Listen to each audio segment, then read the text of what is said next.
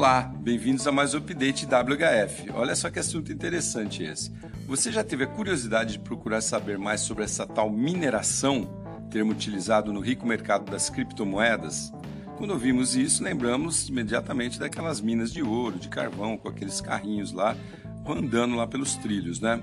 Como nunca consegui entender muito bem esse negócio, fui buscar alguma explicação mais simplificada, né? Mais resumida, didática. E não foi fácil, mas entre tantos artigos sobre o tema, achei um bem legal que talvez faça sentido para a gente entender esse negócio de uma vez por todas. Vamos lá. Imagina você querer vender alguma coisa para alguém e essa coisa está guardada dentro de um cofre bem fechado. E você vai dar a chave para essa pessoa somente depois que ela te pagar. E mesmo que você perca a chave ou que alguém a roube de você, ela estará vinculada a outra chave de uma outra pessoa, de um outro cofre, que você e ninguém mais vai conhecer, pois é aleatório.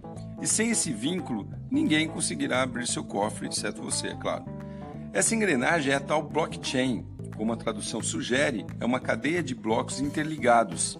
Imagine aquele seu cofre dentro de um compartimento com centenas de milhares de outros cofres. Só que para alguém abrir um, depende ali diretamente da senha do outro cofre. Parece muito louco esse negócio, né? Mas aí que está o segredo, a tal mineração, que é nada mais que um sofisticado cálculo matemático que irá criar esse vínculo entre os cofres de uma forma automática e segura.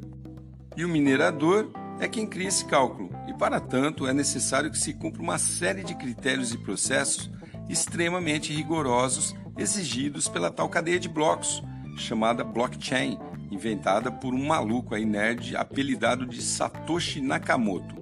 E para fazer esses cálculos são necessários equipamentos de altíssima performance que precisam de muita capacidade de processamento, velocidade e energia. São as tais aí fazendas de computador, né?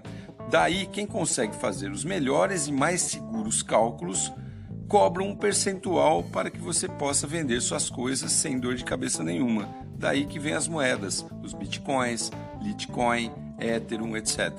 E também é por isso que os bancos do mundo todo morrem de medo de que as pessoas comecem a usar bastante essa engrenagem, pois não precisarão mais guardar seu dinheiro no cofre deles.